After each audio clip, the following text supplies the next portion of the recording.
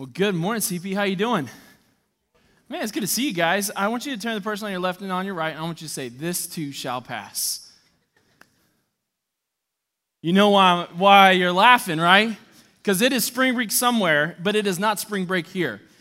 So I'm 3 winters deep into this thing here in the north and trying to figure it out, and now I finally get it. When come spring break week happens, everyone heads to Florida or Arizona or Alabama or something. Because it's cold, y'all. That ain't right outside. It is supposed to be warm, and I should be wearing some sandals, right? Man, but anyway, we're so glad you guys are here and just part of what God's doing here. Man, we are in a series called Even If, and you heard it repeated by some of our very own family here at Chapel Point, walking through their even ifs. And then if you haven't, man, today I encourage you to stand and read the even if wall that we set up as a way to really unite us around this idea that even if fill-in-the-blank situation happens, we will remain faithful to who God is because He is always faithful to us. And so we have this opportunity to respond as transformed followers of Jesus to be faithful, to say even if. And this, I truly believe in the couple years that I've been here as a church, man, God's done incredible work as we gather around His Word, as we gather together as His people, and we trust and we respond as the Holy Spirit leads us. This really has been kind of a game changer series for us as we truly stand in some even ifs. And as a staff, last week or the week before that, we just stood there and we prayed for so many of you who were brave and you were bold enough to write out your even if on the wall. Even if I lose a loved one. So many students wrote, even if I lose friends because I choose to call on the name of Jesus and stand for things of God and not for things of this world. People who say, even if my job security is shaky at best, even if I know I'm going to lose a loved one, even if the circumstances, and you guys were bold and you wrote those out. And they encourage us. They unite us around this idea that God is faithful. And we together can stand as one, as brothers and sisters, and say, even if, we will remain faithful. And so thank you guys for jumping in. I want to invite you to grab your Bibles. I want you to go to the book of Daniel, chapter 5. And really, this sermon is a continuation of last week's sermon from Pastor Joel. And if you weren't here, if you missed it, head to chapel-point.org, find the sermons there, or find a podcast and listen to it. Because really, last week's was kind of like this right hook, and then you get chapter 5, here comes with the left hook. And we're talking a lot about pride and humility, and what does that look like? And Pastor Joel helped us see last week that there is this process of really recognizing who God is, that we go from this place of pride, and God humbles us, humiliates us, so that hopefully there is this restoration that we can move to praise of who God is. And we see throughout the book of Daniel that King Nebuchadnezzar was acknowledging God. He's like, okay, God's kind of cool, but he never humbled himself before God until God had to humble him. He forced humiliation on him, and from that, King Nebuchadnezzar was able to see and recognize the one true God. And really today we're gonna see through this story, through another king that comes on the scene, that we are going to see that even if we choose to ignore God, He is still God. We're going to see that even if we choose to ignore God, He is still God, regardless of the situation. That He is at work. He is the one who is worthy of all of our praise, all of our attention, because the reality is He's the one writing the story. He is the one that is working in every situation that you find yourself in, good or difficult. The highs and the lows, God Himself is in those moments and in those stories and in those situations so that you can say even if. So that you can stand and live in your even if. And I love that. So we're going to take just a quick look at Daniel chapter 5. I'm going to give you just a brief overview, and then we're going to kind of zoom in on a couple passages in particular about this story to help us really allow and ask God to truly humble us in this moment. And we're going to see a very different response from last week's King Nebuchadnezzar to the king Belshazzar this week. So here's what's happening in the story in Daniel chapter 5. We pick up, it's a couple decades later. King Nebuchadnezzar has passed. He is no longer in charge. And now we have a new king. And really, we actually have two kings. This is a co-kingship, a co-regent, as some of the commentators call it. And this man, Belshazzar, is on the scene. And so he's a couple generations removed from King Nebuchadnezzar. And he decides to throw a party. And he says, you know what? I'm the king. I'm in charge. Let's throw a party. And he invites 1,000 of his nobles and all these people to come and celebrate with him. And as he's there, he does something unique, and we'll dive into this passage in a second. He actually calls for the things that King Nebuchadnezzar took from the temple of Jerusalem as they took over Jerusalem, and they brought them to Babylon.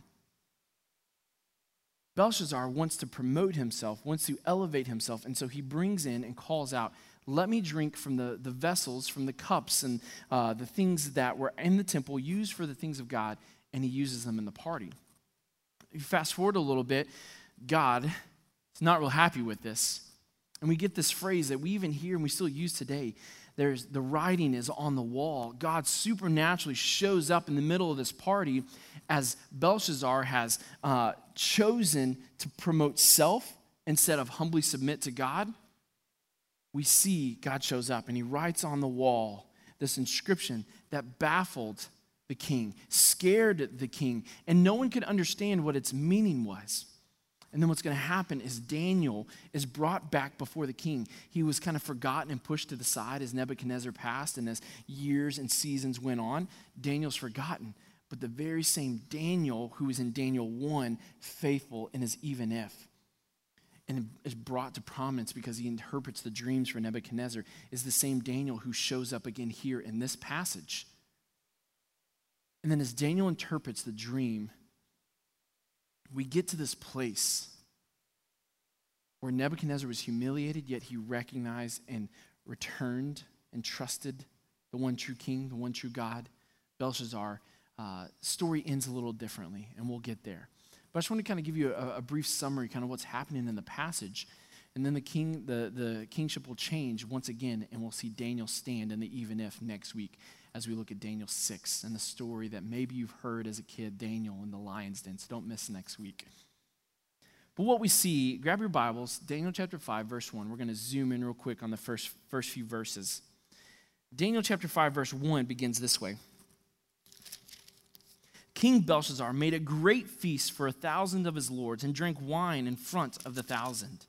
Belshazzar, when he had tasted the wine, commanded that the vessels of gold and silver that Nebuchadnezzar, his father, his predecessor, had taken out of the temple in Jerusalem be brought that the king and his lords and his wives and his concubines might drink from them. Then they brought in the golden vessels that had been taken out of the temple of the house of God in Jerusalem. And the king and his lords and his wives and his concubines drank from them.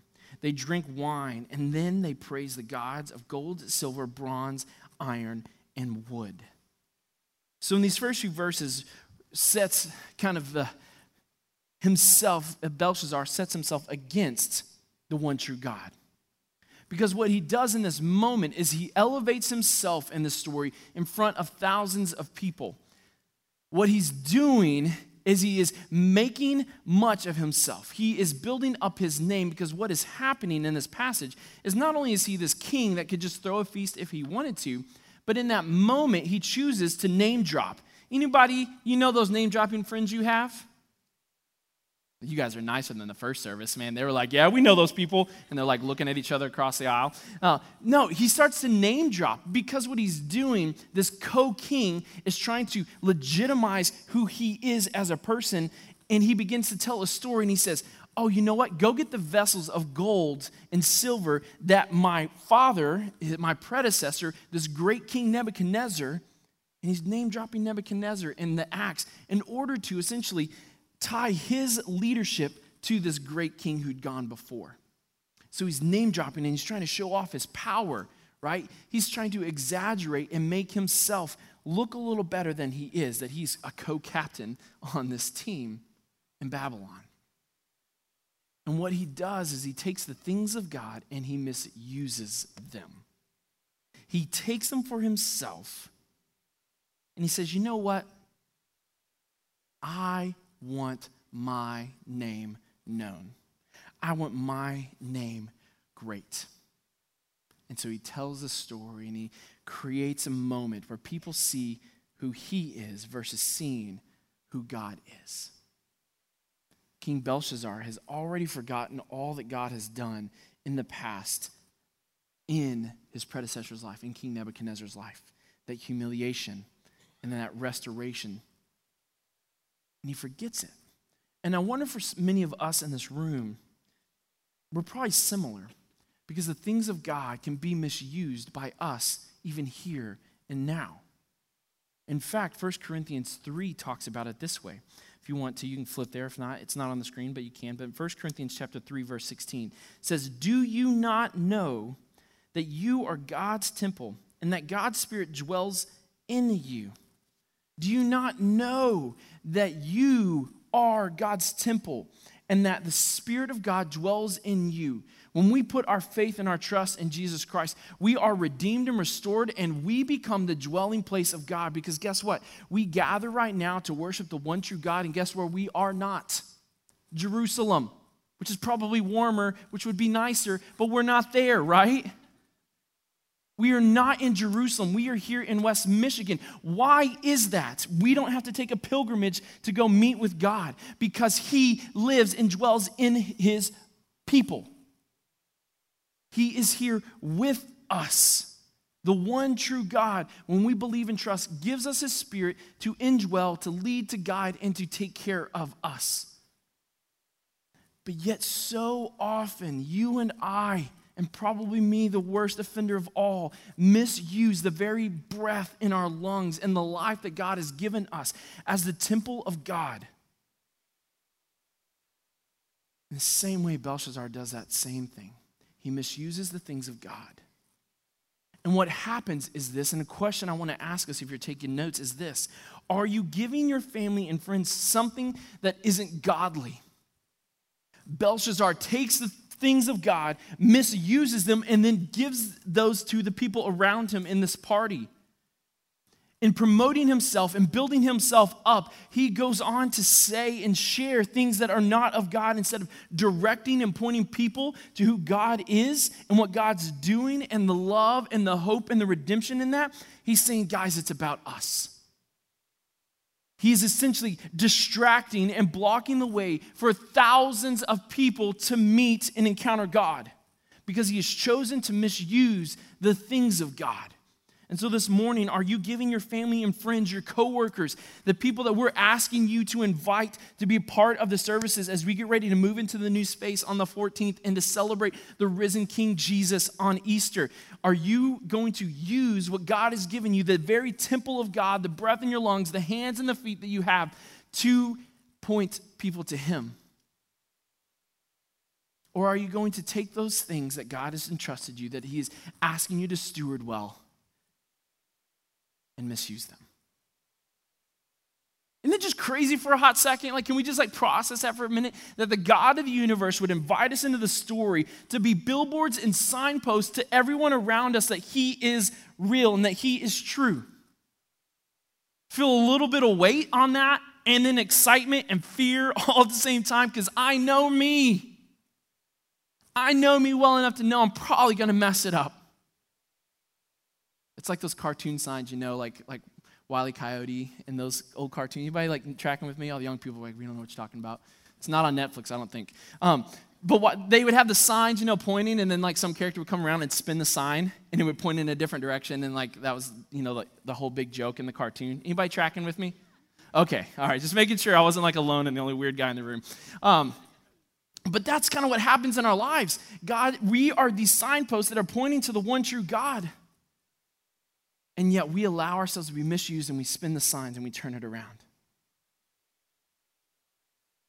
Are you giving your family and friends something that isn't godly?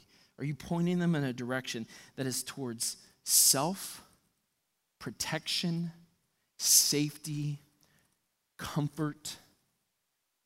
Are you inviting people to stand in the even if? Are you inviting people to be bold in their faith, to take a risk? Because what we know is whenever we build up self, the process is pride brings humiliation in hopes that praise of the one true God is to follow. So let's move on a little bit in the story. So what happens, they continue to throw this party, and then God supernaturally shows up, and his hand is seen, and he begins to write on the wall in this party. And the scriptures tell us that King Belshazzar's color changes. And when you dive into the words a little bit there, and you get in the Greek and all that jazz, and the Hebrew and the Aramaic, and you break it all down, is that essentially what it's saying, he is scared out of his mind. His knees begin to shake.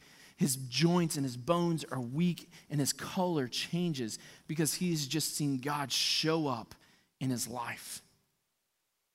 But in doing that, he still holds himself up in authority.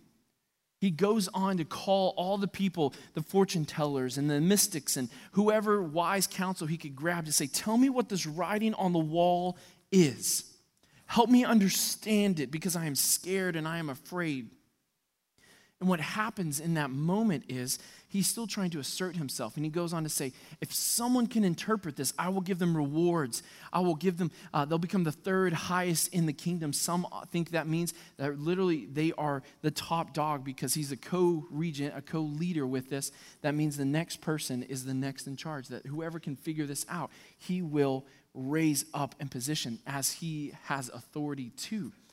In that moment, Belshazzar is still putting himself above God. That this is something that he has some sort of control over, God showing up in this story. And what happens is we move down to verse 17. The story goes, Daniel was forgotten. But in this story, someone who was not at the party, some believe Nebuchadnezzar's wife, some believe it is like a granddaughter of Nebuchadnezzar.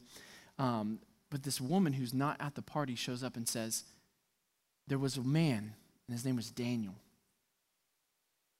And I want us to understand something as we prepare to look at this. Daniel is the same Daniel from chapter 1, 2, 3, 4, and 5. He has the ability to stand in the even if he is forgotten. He has the ability to stand in the even if his friends are going to be thrown into a fire because of their beliefs. He is the Daniel who stands in the even if when people persecute him and are trying to get him caught in some sort of snare and trap in order that he may be demoted or pushed away because they are insecure in who they are. He is the same Daniel that can stand in the even ifs because here is what he has. He has this eternal perspective, if you're taking notes. The eternal perspective empowers us to live in the even if every day. Daniel's eternal perspective allows him and it empowers him to live in the even if every day because of who God is. Because of the God he puts his trust in, because of the God he puts all of his faith in. He says, I will stand, I'll be faithful, I'll do what you ask and what you present in front of me, God. So then we get his response, which I just think is brilliant. It flies in the face of culture etiquette. It almost in a way can come off disrespectful to the king because the king is offering him this high position in a purple robe, this garment that's expensive and shows royalty, and a golden necklace that shows power and prestige. Daniel, in a way, says, I don't care about that stuff. I can stand in the even if I have much or I have nothing. And he goes on to say in verse 17, then Daniel answered and said before the king, let your gifts be for yourself and give your rewards to another. Nevertheless, I will read the writing to the king and make known to him the interpretation. O king, the Most High God gave Nebuchadnezzar your father kingship and greatness and glory and majesty. He says, even if you want to give me that stuff, it doesn't matter. Because I have an eternal perspective. And in fact, I've seen this story before. Same song, different verse. I've seen this played out with your predecessor, King Nebuchadnezzar. I don't need your stuff. This eternal perspective empowers Daniel to be consistent and faithful, regardless of the situation.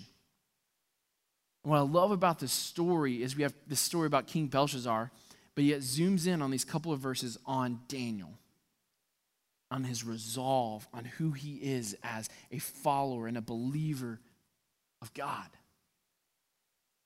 He says, even if, it doesn't matter, I'll be faithful. But yet what's about to happen, Belshazzar, is a humbling. A humiliation is coming.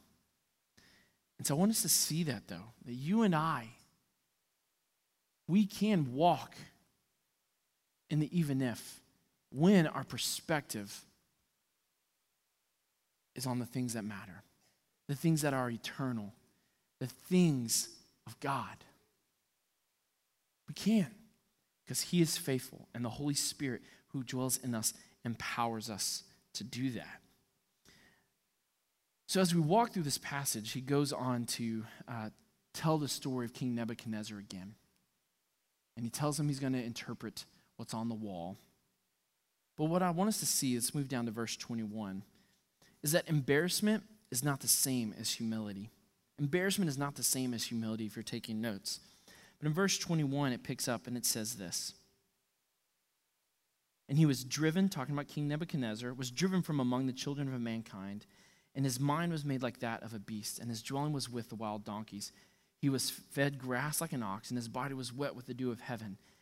And I want you to underline in your Bible, I don't care if it's a church Bible, your own Bible, or device, highlight it, circle it, doodle around it. I want you to circle this word, until. Until he knew that the Most High God rules the kingdom of mankind and sets over it whom he will. And you, his son Belshazzar, have not humbled your heart, though you knew all of this. But you have lifted up yourself against the Lord of heaven, and the vessels of his house have been brought in before you. There's a big difference between an embarrassment and a humility. Embarrassment is really this. I've done something, I've said something, I've acted in a behavior, and all I want to do is sweep it under the rug so that no one knows, no one sees it, and it's just gone and removed. That is an embarrassment. I hope no one finds out because I just did something foolish. I just did something that was silly. Humility is this recognition that I've put my hope and my trust in something that is not going to last. That I've put my hope in myself, and I am humiliated. I am humbled. I am in the wrong spot, and I need help to change that spot. We saw that last week in King Nebuchadnezzar, and we heard it here that he was essentially made mad. He was humiliated, and this king, who was now a raving lunatic, was kind of hidden away, and the only people that knew about it were the royal family. And he says, Belshazzar, you knew it. You knew the story. You knew what happened to your predecessor. You know the stories, yet you were unwilling to listen and to learn. Just side note, information does not mean transformation. Just because you can Google it doesn't mean it is wise. You have to walk it in community and experience. Information does not mean that there's transformation taking place, because wisdom is a life that takes in the information and learns to process it so that we are the men and women that God has called us to be. But what we see in this passage is that Belshazzar was not humbled. He was not humble, because here's the crazy thing about this whole story that just blew my mind as I was studying this and reading some of the histories around it. You know what's happening around this party? The Persian army is outside the city walls. The enemy is at the gate knocking on the door. And King Belshazzar says, you know what? It doesn't matter. My walls are so big and they are so strong. My defenses are secure. And what they tell us is they had 20 years of stockpile of resources, of food and things that they would need inside the city. King Belshazzar says, it doesn't matter what's on the outside, we're totally fine on the inside. We are good because we trust ourselves, we trust in the security that we've built, we trust in the comfort that we've done, and almost in this brazen, bold, proud way, he kind of sticks his hand in the sky and says, it doesn't matter who's out there. I'm in charge. I'm the king. So bring me the vessels of the temple of God, and I will misuse them, and I will give people around me things that are ungodly, because he is not truly humble before God, though he knows the story of his family. Though he knows and has heard the stories of who God is and how God operates. He throws a party for 1,000 people in the midst of a war, oblivious in all reality to the troubles around him, unwilling to do that which is required for him to stand in the midst of difficulty. And I think often you and I can find ourselves in those same situations, that we don't take into account truly the things that are going in around us and the struggles. And we pretend and we hide, or we rest in our comforts, or we rest on the praises of the people around us when we haven't done the internal work to properly prepare ourselves for that which God has for us. We haven't humbled ourselves before the one true God. And that, my friends, I encourage us by the power of the Holy Spirit in this moment, that he would awaken us. He would stir something in us. Because here's the thing. King Nebuchadnezzar had to learn it the hard way, yet there's a restoration. And what we're about to see is Belshazzar learns the hard way as well. And I don't think it has to be as hard for us to be humbled before God, because Jesus has walked before us. He has taken our sin. He has walked the journey for us. And all we have to do is fall in line and walk with him and trust in him and put faith in him. But Belshazzar was unwilling to do so. So here's what happens. Here's this big idea for us. And I truly believe this. And I hope you don't have to learn it the hard way, but if you're taking notes, the reality is this. Eventually, everyone experiences humility before God. Eventually, everyone will experience humility before God.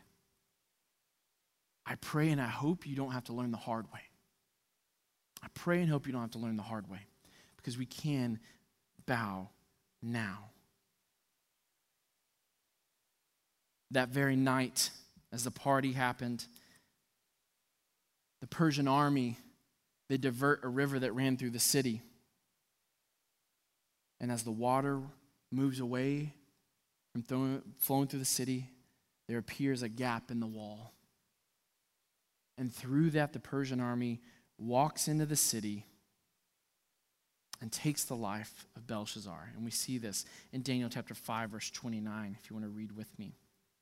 Then Belshazzar gave the command, and Daniel was clothed with purple chain, and gold was put around his neck, and a proclamation was made about him that he should be the third ruler in the kingdom, which doesn't really matter much because the kingdom just changes. That very night, Belshazzar, the Chaldean king, was killed. And Darius the Mede received the kingdom, being about 62 years old.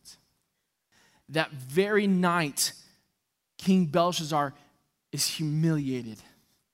The kingdom is removed from him and is given to another, not just another in their city or their culture. A completely different culture comes in and changes everything because of his unwillingness to humble himself before God. And so here, as you hear this story, and it sounds like a distant fairy tale in some ways, I want to kind of bring it home for us. I want us to consider the people in our lives. And one of the things that really kind of breaks my heart and causes me to just go, ugh, inside is that so many of our friends and our family here at Chapel Point wrote on that wall, even if my child doesn't believe, even if my loved one chooses not to follow, even if they don't trust God, I will remain faithful regardless of the situation. So one, thank you for being bold to write that out and to call that out for hundreds of people to see and to pray for it. But know this, you're not alone in that. But I just have some encouragement for us as family, especially as parents. And in a way, it's encouragement you're probably not going to want to hear. But here's the reality that we see from the story from King Nebuchadnezzar, is that you can't give your faith away. You cannot make your son, your daughter, your brother, your sister, fill in the blank with whoever you love and care deeply for. You cannot make them believe. You cannot make them trust. You cannot make them fall in love with God and pursue Him with all that they are, as much as we want. As much as we care deeply for those people, we cannot do it. And I am sorry to have to say that, but it's the reality. King Nebuchadnezzar, though he walked through this process of pride, humiliation, and praise to God Almighty, this recognition, what happened was Belshazzar didn't pick up the mantle. He didn't pick up the message that had been walking through their family story. And so I say that to really say this as a way of encouragement for us, for the people that you love and care for and follow, is we have to pick up our own faith. Students, kids, anyone in this room and the people that you care deeply for, they have to pick up their faith and make it their own. As much as I want Madeline to trust and follow after Jesus, praise God, she loves Jesus. She was baptized like a year ago, whoop, whoop, in which we have baptisms happen on Easter, and there was a class you just missed if you were in this service. But if you want to talk about that, come talk to us, all right? Just random information there for you. I know, sorry. As much as I want Madeline to fall in love with Jesus and pursue Him, and I praise God that He is at work in her, I could never make her do that. I can't do that for Noah or Wyatt. But what I can do is I can set the table for them. I can set the table with the things of God. I can let the temple that is my body be fully present and prepare a feast for them to taste and to see that the Lord is good. But I can't make them eat it. I can't make them trust Him. So I ask the question, how are we setting the table? How are we using the things that God has given us appropriately to give our friends and our family and our loved ones something that is godly? And for many of you in this room, you are doing that very thing. Praise God, keep doing it. Set the table tomorrow and on Tuesday and on Wednesday, and every time you sit down for dinner that you just think we just got to get food and we got to go to the next thing, it is a holy, sacred moment for you to pray for your people, to set the table before them and say, God is good. And He is worthy. Can't give your faith away. And we have to pick up our own faith. But here's the reality. The writing on the wall said something to Belshazzar. Your days have been numbered. You've been found wanting. And your kingdom is going to be divided. And you want to know how we pick up our own faith? How your loved ones pick up their own faith is by hearing and seeing the gospel of what God has done. Because the reality is this, my friends. You and I are found wanting. Our days have been numbered.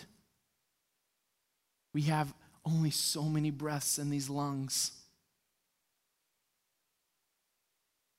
And we've been found wanting because of the sin that we are born with. Opposition, rebellion to God. But hear this. God Himself in love chose to send His one and only Son, that whoever believes will not perish, but will have everlasting life.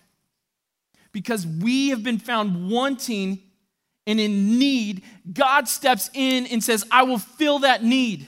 Because we have been found wanting and in need. God says, I will meet every cry and every tear and every pain you have ever experienced.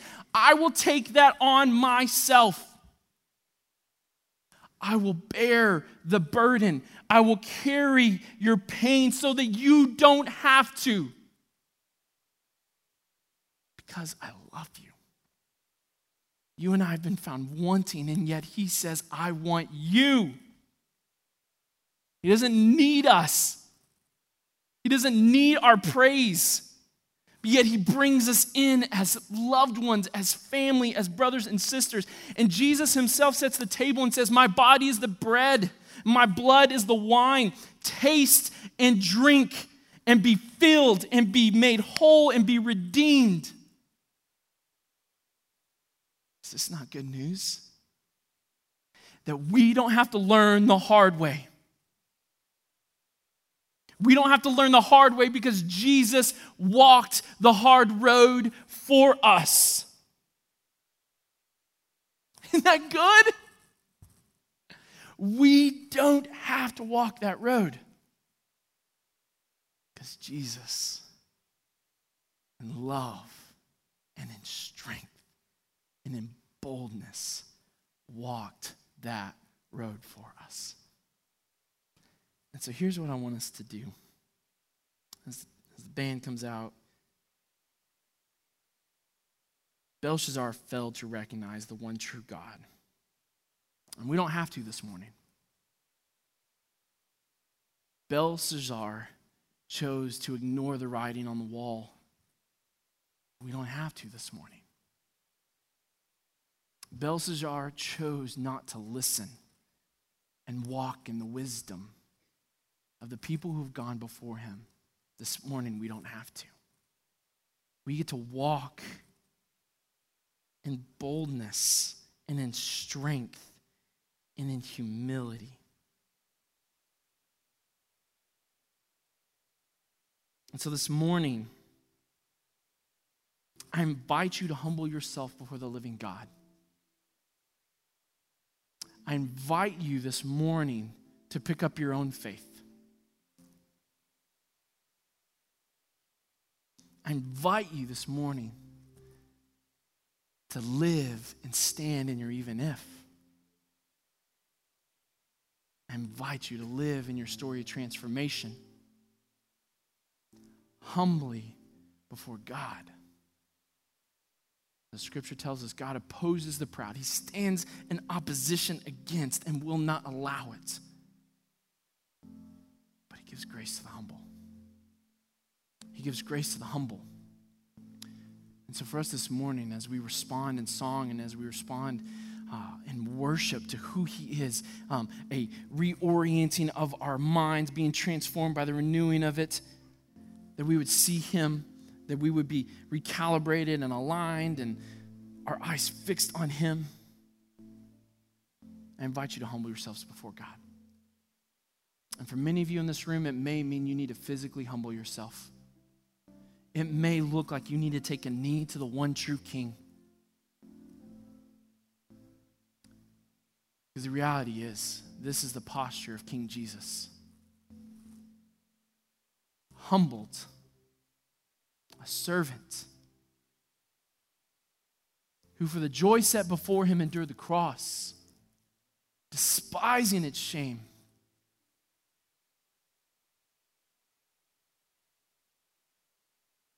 Too often we live in our cultural words. It says we are Americans and we'll pull ourselves up by our bootstraps.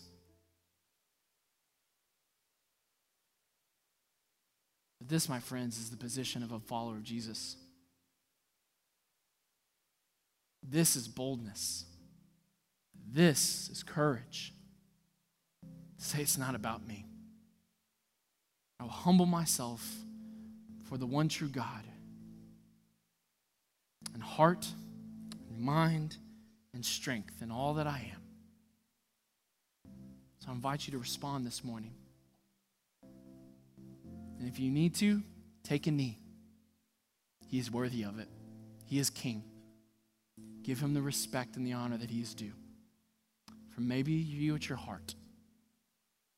Humble yourself before the Lord God Almighty this morning.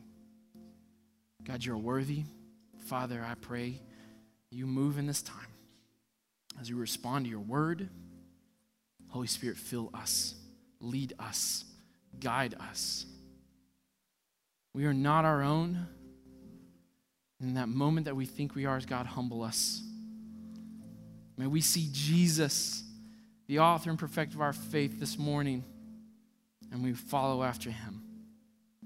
We pray this in the mighty and the wonderful name of Jesus, our King. And everyone said, amen. Let's stand and continue to worship and respond to him.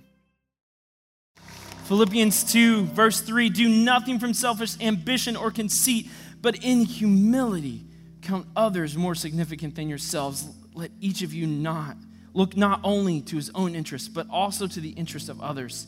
Have this mind among yourselves, which is yours. It is yours today, now, when you trust and you believe and you humble yourself. Have this mind among yourselves, which is yours in Christ Jesus, who, though he was in the form of God, did not count equality with God a thing to be grasped, but emptied himself, humbled himself by taking on the form of a servant. Being born in the likeness of men, and being found in human form, he humbled himself by becoming obedient to the point of death, even death on a cross.